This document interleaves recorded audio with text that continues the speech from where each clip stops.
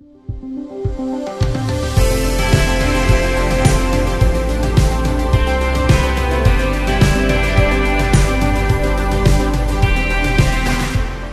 friends. Welcome back to the Proverbs 31 Ministries podcast, where we share biblical truth for any girl in any season. We're always so glad to have you join us. My name is Meredith Brock, and I'm here with my friend and co-host Kaylee Olson. Well, hey, Meredith, it's great to be back with you today. I have the wonderful privilege of telling everyone about our podcast topic today. It's a teaching from our very own president, Lysa TerKeurst. And I'm sure you guys, when you saw the title, Your Mind, Your Mouth, and Your Master, you were like, ooh, should I listen? Is this going to talk about my speech and keeping my mouth shut, aka, will this step on my toes? And well, you know, I can tell you, mine for sure got stomped on in the best kind of way when I heard this message at She Speaks in 2019. But y'all, this is straight up gold. And I'm really, really grateful that we get to share it with you, because I think if you're like me, this is one you'll go back to time and time again. Well, and you said an important word there. Yeah. She speaks. She speaks. What in the world is that? I don't know. It's our annual conference here at Proverbs 31 that we gather together here in Charlotte, North Carolina, with like 800 plus women. Lots of women. It's awesome. And this message was taken directly from that conference in 2019. We streamed it live on all the devices in all of the places and heard just tons of great feedback. So we wanted to make sure that our podcast community got to listen to it too. Yes. So here we go. Lysa, take it away. Tonight's message is called Your Mind, Your Mouth, and Your Master. And when I study scripture, I love, when I'm dealing with a topic, to go back to the very first time that it's mentioned in scripture. So when I challenged myself to do that, I went back all the way to Genesis chapter 4, the first time that I see a brother very angry with a brother. So this is what Genesis chapter 4, starting in verse 1, says. Adam made love to his wife, Eve, and she became pregnant and gave birth to Cain. She said, with the help of the Lord, I have brought forth a man. Later, she gave birth to his brother, Abel. Now, Abel kept flocks, and Cain worked the soil. In the course of time, Cain brought some of the fruits of the soil as an offering to the Lord, and Abel also brought an offering, fat portions from some of the firstborn of his flock. The Lord looked with favor on Abel and his offering, but on Cain and his offering, he did not look with favor. So Cain was very angry, and his face was downcast. Then the Lord said to Cain, why are you angry? Why is your face downcast? If you do what is right, will you not be accepted? But if you do not do what is right, sin is crouching at your door. It desires to have you, but you must rule over it. Now, Cain said to his brother Abel, let's go out to the field. While they were in the field, Cain attacked his brother Abel and killed him. I don't know how I missed this, because I've known the story of Cain and Abel, but when I went to study this first instance of anger, and in theological study it's called the law of first mentions, when I go and look at the first mention of a brother being angry at a brother, I knew this story of Cain and Abel, and I knew how it ended, that Cain in fact got so angry that he killed Abel. But here is what I missed. I missed that in between Cain getting angry and Cain killing his brother, that the Lord came and had a talk with Cain. That the Lord himself came and said to Cain, why are you angry? This angry word here is, why are you kindling this frustration or heating up your worries? Why are you doing that? Why are you letting it consume inside of you so much so that it will eventually consume you? Why are you angry? And why is your face downcast? And when I went and looked up downcast, it's a Hebrew phrase that indicates anxiety and depression. So the Lord is saying, why are you heating up all of your worries and frustrations? And why are you so filled with anxiety and depression? And suddenly it wasn't so much a story about Cain and Abel. It was God speaking to me. If you do what is right, will you not be accepted? But if you do not do what is right, sin is crouching at your door. It desires to have you, but you must rule over it. And from my best estimation, as I then spent over 100 hours in deep theological study, from my best estimation, how we must rule over the sin that is crouching at our door is with our mouth and with our mind by remembering the strength of our Master working in us and through us. You must rule over the sin of your mind, your mouth, and with the strength of your Master. Because what your mind is focused on and what your mouth speaks reveals who you are mastered by. And as I did this study, I became blown away at a pattern that I see woven throughout Scripture. I see it here in the story of Cain and Abel. I see three distinct components. I see that Cain refused to humble himself and that he allowed this anger to stay inside of him. And I also see not only a lack of humility, but I also see that he was not willing to let forgiveness spill from his lips.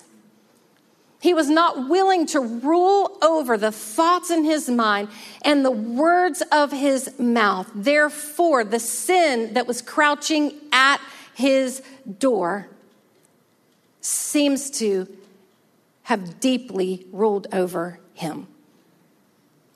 And so as I'm reading this, I go back to Ephesians chapter 4, and I see this very same thing. Your mind, your mouth, and your Master. In your anger, do not sin. Do not let the sun go down while you are angry, and do not give the devil a foothold. Do not let any unwholesome talk come out of your mouths, but only what is helpful for building others up according to their needs, that it may benefit those who listen. Don't miss this. It doesn't say according to my needs. It says according to their needs, that it may benefit those who listen. And do not grieve the Holy Spirit of God, with whom you were sealed for the day of redemption. Get rid of all bitterness, rage, and anger, brawling and slander, along with every form of malice. Be kind and compassionate to one another, forgiving each other, just as Christ God forgave you. We see this pattern in Genesis chapter 4. We see this pattern in Ephesians chapter 4, verses 26 through 27. You can also find it in 1 Peter 5, 6 through 9, where we are reminded to humble ourselves, therefore, under God's mighty hand, that he may lift you up in due time. Cast all your anxiety on him because he cares for you. Be alert and of sober mind. Your enemy, the devil, prowls about like a roaring lion looking for someone to devour. Resist him, standing firm in the faith, because you know that the family of believers throughout the world is undergoing the same kind of sufferings. I see it again in James chapter 4, verses 7 through 11. Submit yourselves, therefore, to God. Resist the devil, and he will flee from you. Come near to God, and he will come near to you. Humble yourself before the Lord, and he will lift you up. Brothers and sisters, do not slander one another. I see it also in 2 Corinthians chapter 2, verses 5 through 11. I have forgiven in the sight of Christ for your sake, in order that Satan might not outwit us, for we are not unaware of his schemes.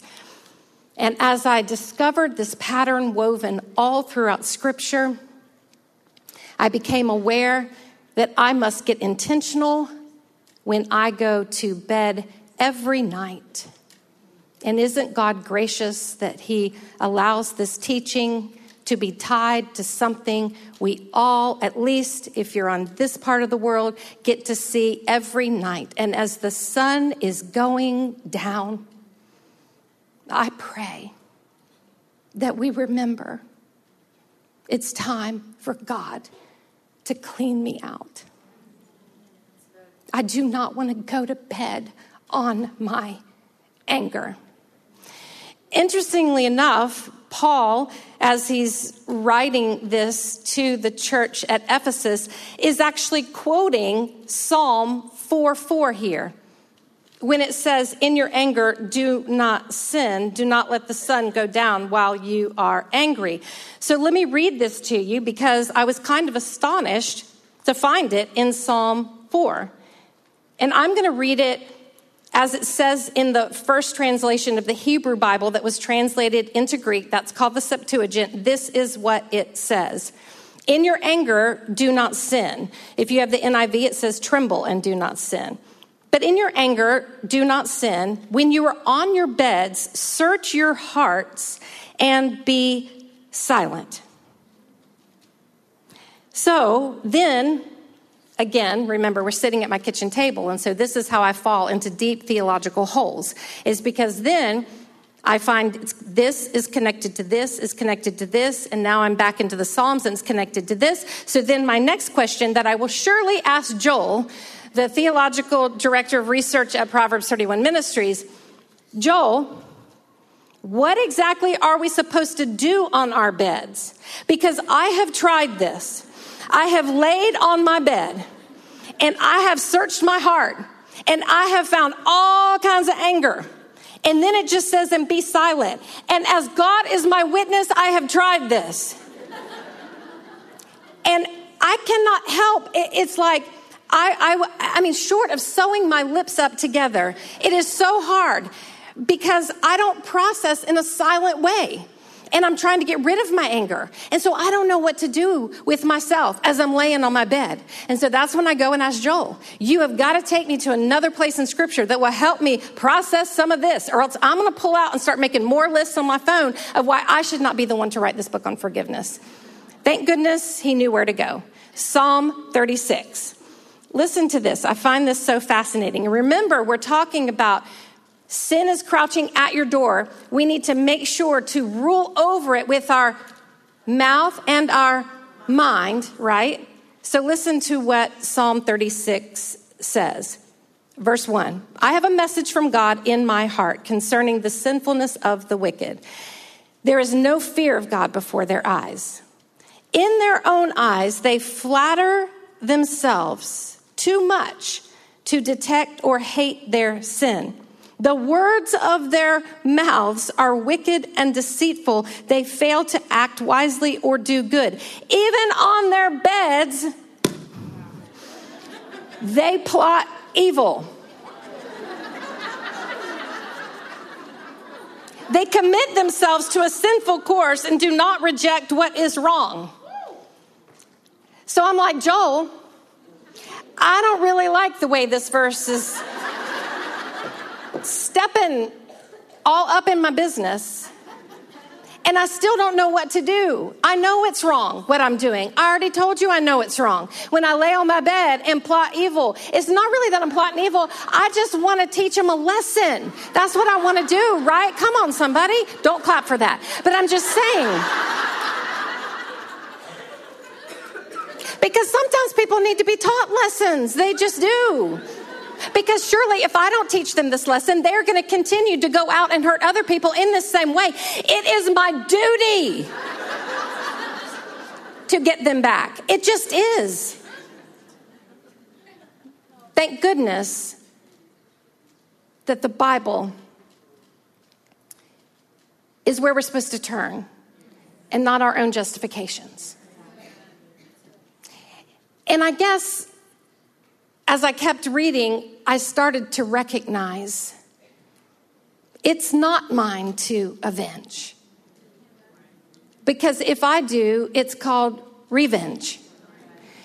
But the Lord has promised that it is his to avenge, because only the Lord can see the full story. So now, that's not what we're supposed to do as we lay on our beds. This is what we're supposed to do. Starting in verse 5 of Psalm 36. Your love, Lord, reaches to the heavens.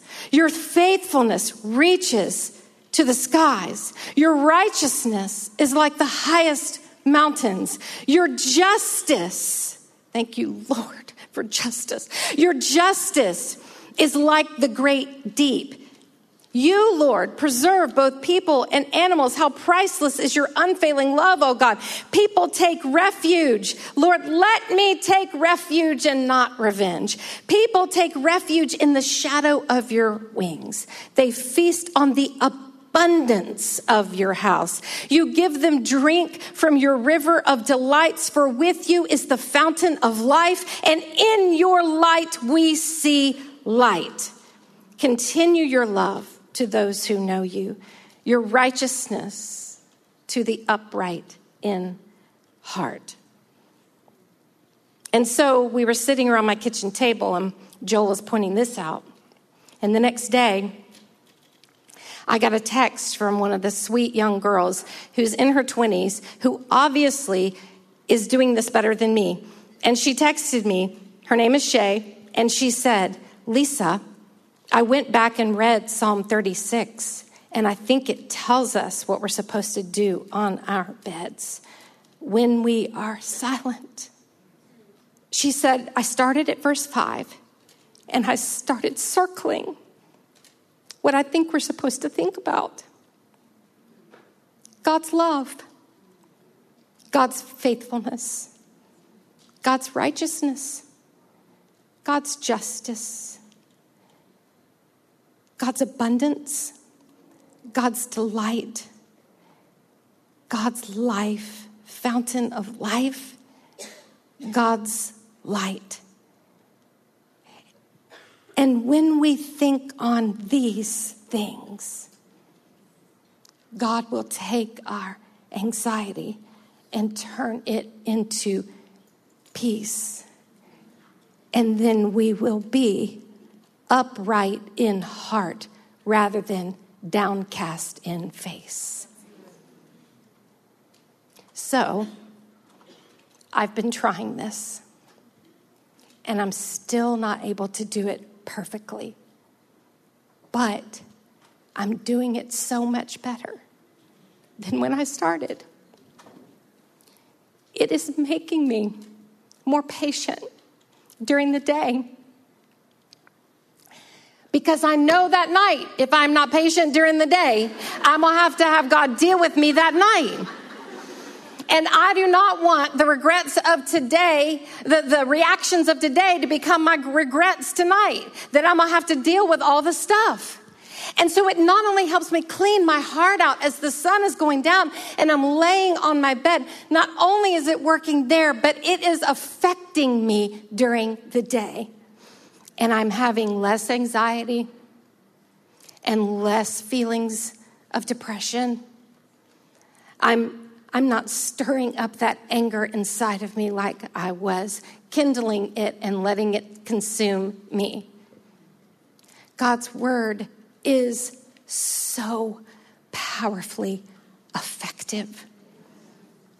But I want to show you something else in Ephesians chapter 4. Get rid of all bitterness, rage, and anger, brawling, and slander.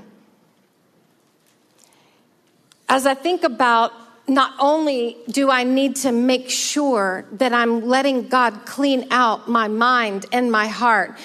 And by the way, in Hebrew, the mind and the heart are one and the same. It's the seat of the will and the seat of the emotions. But when it says guard your heart, it's also saying guard your mind, right? And so I'm dealing with that, cleaning out my mind and my heart. But now I need to also address my mouth. Because paired with all of these verses about staying humble with my mind and making sure to rule over the sin that is surely crouching at my door, I also must attend to my mouth. And as I started doing this and seeing this pattern all through Scripture, that these three things are kept together, I started recognizing how important it is that we don't feel so justified in our anger. Because when we feel justified in our anger, we want other people to support that justification. So in an effort to, quote, process some things, we go and we share our heart. But most of the time, it's not really to process things. Most of the time, it's to rally support for the justifications so we don't have to feel so bad about the anger that is stuck down in our heart. I'm not saying you do this. But I'm saying we girls who live in North Carolina sometimes struggle with this.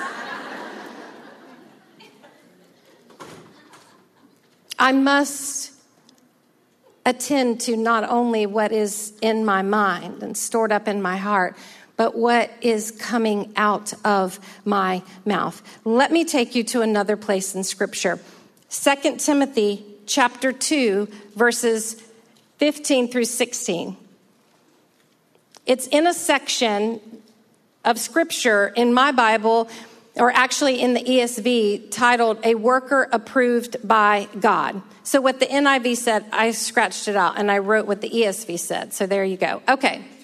Starting in verse 15, do your best to present yourself to God as one approved, a worker who does not need to be ashamed and who correctly handles the word of truth. Avoid godless chatter, because those who indulge in it will become more and more ungodly. Skip down to verse 22. Flee the evil desires of youth and pursue righteousness, faith, love, and peace, along with those who call on the Lord out of a pure heart. Don't have anything to do with foolish and stupid arguments, because you know that they produce quarrels, and the Lord's servant must not be quarrelsome, but must be kind to everyone, able to teach, not resentful.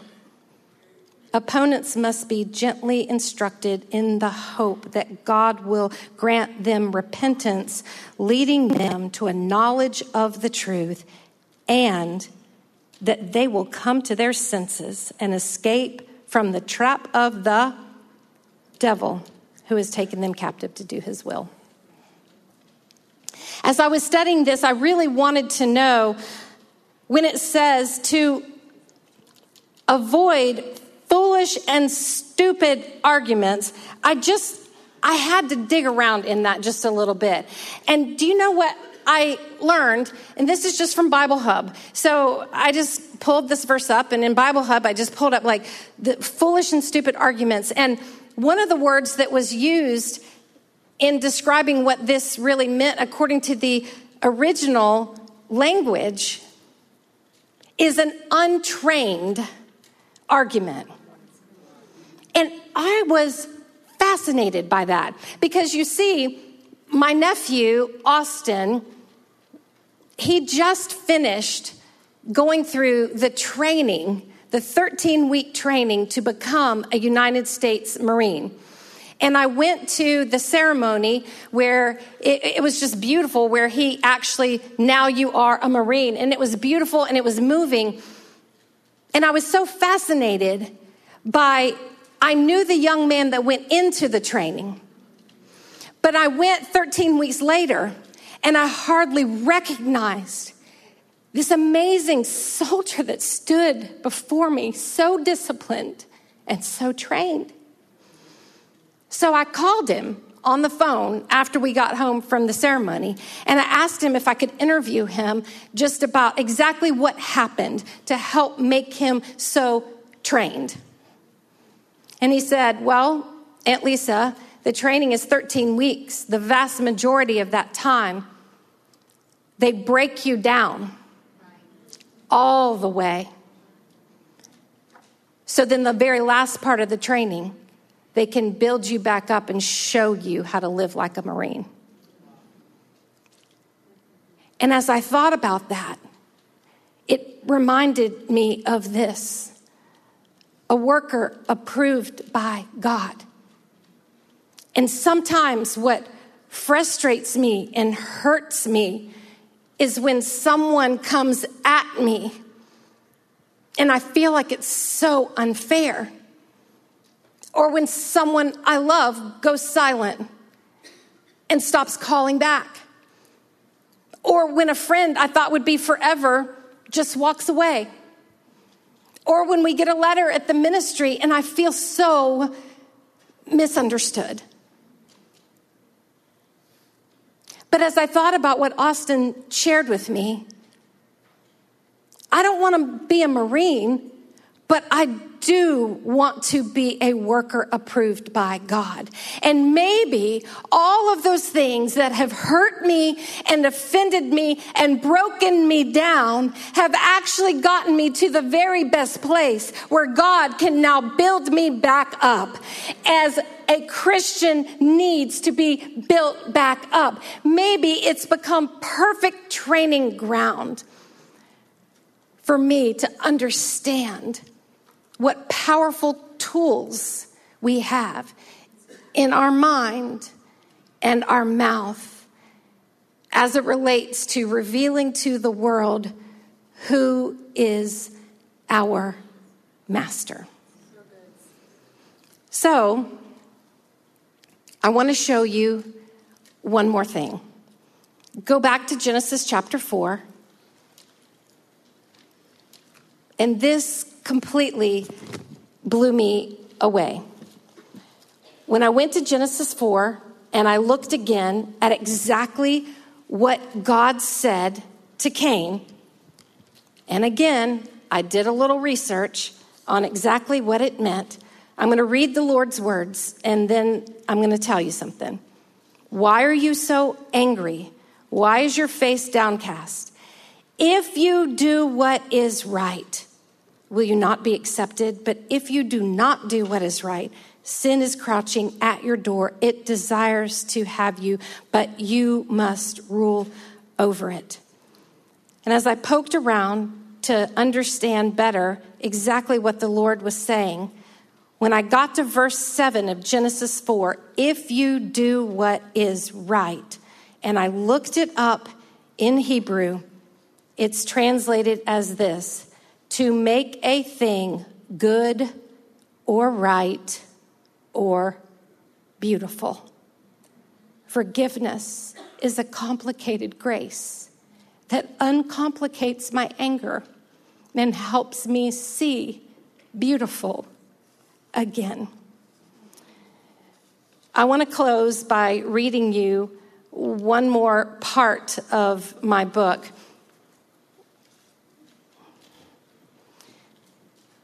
Part of what stirs my anger and makes forgiveness seem so unfair is that I'm utterly convinced I'm the saint, they are the sinner, when in reality, Jesus is constantly just asking me to simply be the servant. A rush to judgment is running away from Scripture. Eugene Peterson paraphrases Matthew 5:41 like this: and if someone takes unfair advantage of you, use the occasion to practice the servant life. Love your enemies and let them bring out the best in you, not the worst. You see, on earth, we usually only get to see people operating in flesh. And in flesh, no one is surprised when kindness is repaid with kindness. And certainly no one is surprised when anger is repaid with anger. We see it every day. Transactional relationships where kindness and generosity flow back and forth feel fair and good and what you have come to expect. But when mismatched affections return meanness for your kindness, silence for your attempts to reach out, coldness for your warmth, and judgment for your grace, it's only understandable that we feel injured, hurt, wronged, or brokenhearted by the choices of another. even with Christians, even in churches, even with friends who used to pray together, and even in families that have Bibles in every room of their house, and even with me. One of the most powerful things that I have ever witnessed is the work that God has done to restore my marriage. But even more than that, it is what I've watched God do in the heart of my husband. And one of the tangible ways that I have seen this transformative work in him is that he lives out everything I've taught you tonight so much better than me. And do you know how he does it? When someone stirs his frustration, he very rarely gets angry. But when someone stirs his frustration, it's usually me. He has this rule now for himself that reveals so beautifully who his master is. He refuses to box it out with me. He will go in his room, in our room, and he shuts the door. And I can hear him talking to God about me. And he boxes it out with the Lord. This is how he fights his battles. He takes it all to the Lord. And one day we were sitting around my kitchen table studying, and one of my friends asked me, Lisa, I want to do this, but how long do I stay in there boxing it out with the Lord? And I said, this is where it gets very complicated. When you read the end part of Ephesians 4, it says, be kind and compassionate. I've watched him. How long does he box it out with the Lord? Until it is all worked out and he is ready to come out of that room and be kind and compassionate to me.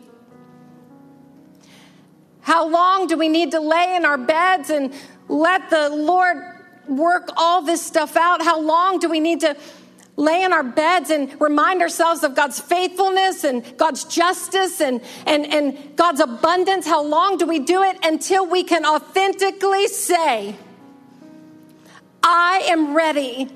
That person that hurt me, I am ready to have compassion on them. Because the only way they could have hurt me the way that they hurt me is if they themselves have suffered immense hurt.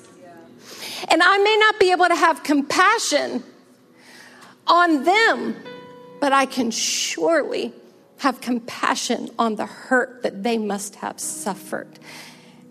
And then, after I find my way to compassion for the hurt that they have surely suffered, can I then be kind to them and forgive them as Christ has forgiven me? When hurt is so deeply personal, it's hard for my reactions to stay biblical. But I can tell you something I've seen with my own eyes, and it is more astonishing than what I can possibly express. Through these pixelated letters on a printed page. When someone, by the power of the Spirit of God, overrides the resistance of the flesh and chooses forgiveness, it is shocking. It's one of the rarest moments in the life of everyone looking on. It's when you get to see with your physical eyes evidence of the Spirit of God as tangible as if you could touch it. It's a moment no one forgets. When we live in this world so saturated with flesh resenting flesh, hearts hating hearts, fists slamming fists, pride rising against pride, and then suddenly seeing someone bow low to open the glorious realities of the Spirit of God and whisper, I forgive. These two words stop all. In the split second of that utterance, evil is arrested. Heaven touches earth. And the richest evidence of the truth of the gospel reverberates not just that day, but for generations to come. Forgiveness is what brings the flesh of a human in perfect alignment with the Spirit. And none who sees this walk away unaffected. What if this is what it truly means to carry the good news of the gospel into all the world? What if this is what Jesus meant by deny yourself, take up your cross and follow me? What if this is why the very last words of Jesus left echoing throughout all of eternity? That he whispered perfect divinity, but absolute humanity. Father, forgive them, for they know not what they do. Matthew 5:8 says, blessed are the pure in heart, for they shall see God. The Spirit of God working in you is for many the only presence of God they will ever see.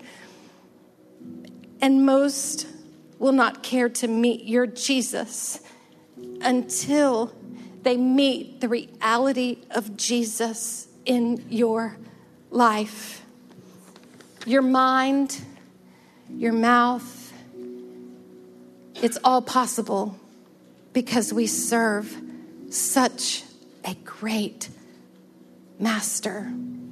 Indeed, forgiveness, it is such a complicated grace that uncomplicates my anger and helps me see beautiful again.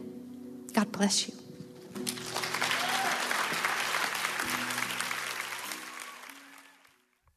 Wow, Mayor, this is such a good teaching. And I love at the very end, Lisa talks about her nephew, Austin, being broken down in Marine training. And that was such a sweet moment to get to witness her just kind of retelling that story for the transformation she saw in his life. And I think it just applies to us as believers being formed into workers approved by God. And maybe right now you're in a season of brokenness and you're listening to this. And so save this podcast and listen to it again. That's why we do what we do. Absolutely. And you know, one of the things I love about Lisa's messages is that she uses what the Lord is currently teaching her, how he might be breaking her down and making her new, to invite us in through her speaking and her writing. And maybe you're listening to this and God's stirring something in your heart because you know that you have a message that the world needs to hear too. So I'd like to use this opportunity to let you know about the She Speaks conference that we talked about at the beginning of this podcast. Lisa's message was one of the 5 amazing keynote sessions that we shared on the main stage there, but we also have tons of workshops. And in 2019, we trained over 700 women in person. And then we more than doubled the conference by offering our first ever live stream. It's huge. We want to, at Proverbs 31, equip women to bring biblical truth into their spheres of influence. Yes, absolutely. But the good news is that even though it's not 2019 anymore, it's 2020, you can still access this keynote along with other messages on demand by, of course, Lisa TerKeurst, also Jamie Ivey, Bianca Olthoff, Crystal Evans Hurst, and many more. Also, I just want to say kudos to myself for getting through all of those names. Those are some tricky names. The first time. Okay. All you need to do is visit shespeaksconference.com and click the live stream button at the top to purchase your pass today. You can view our keynotes and 8 pre-selected breakout sessions as many times as you'd like through April 30th, 2020. Wow, don't miss out on that, guys. And one more thing before we sign off today, be sure you're following Lysa TerKeurst on Instagram to stay up to date with what God is teaching her, because she really is sharing what God has been downloading into her on a daily basis on that channel. So go check her out at Lysa TerKeurst. And thank you, friends, so much for joining us once again here.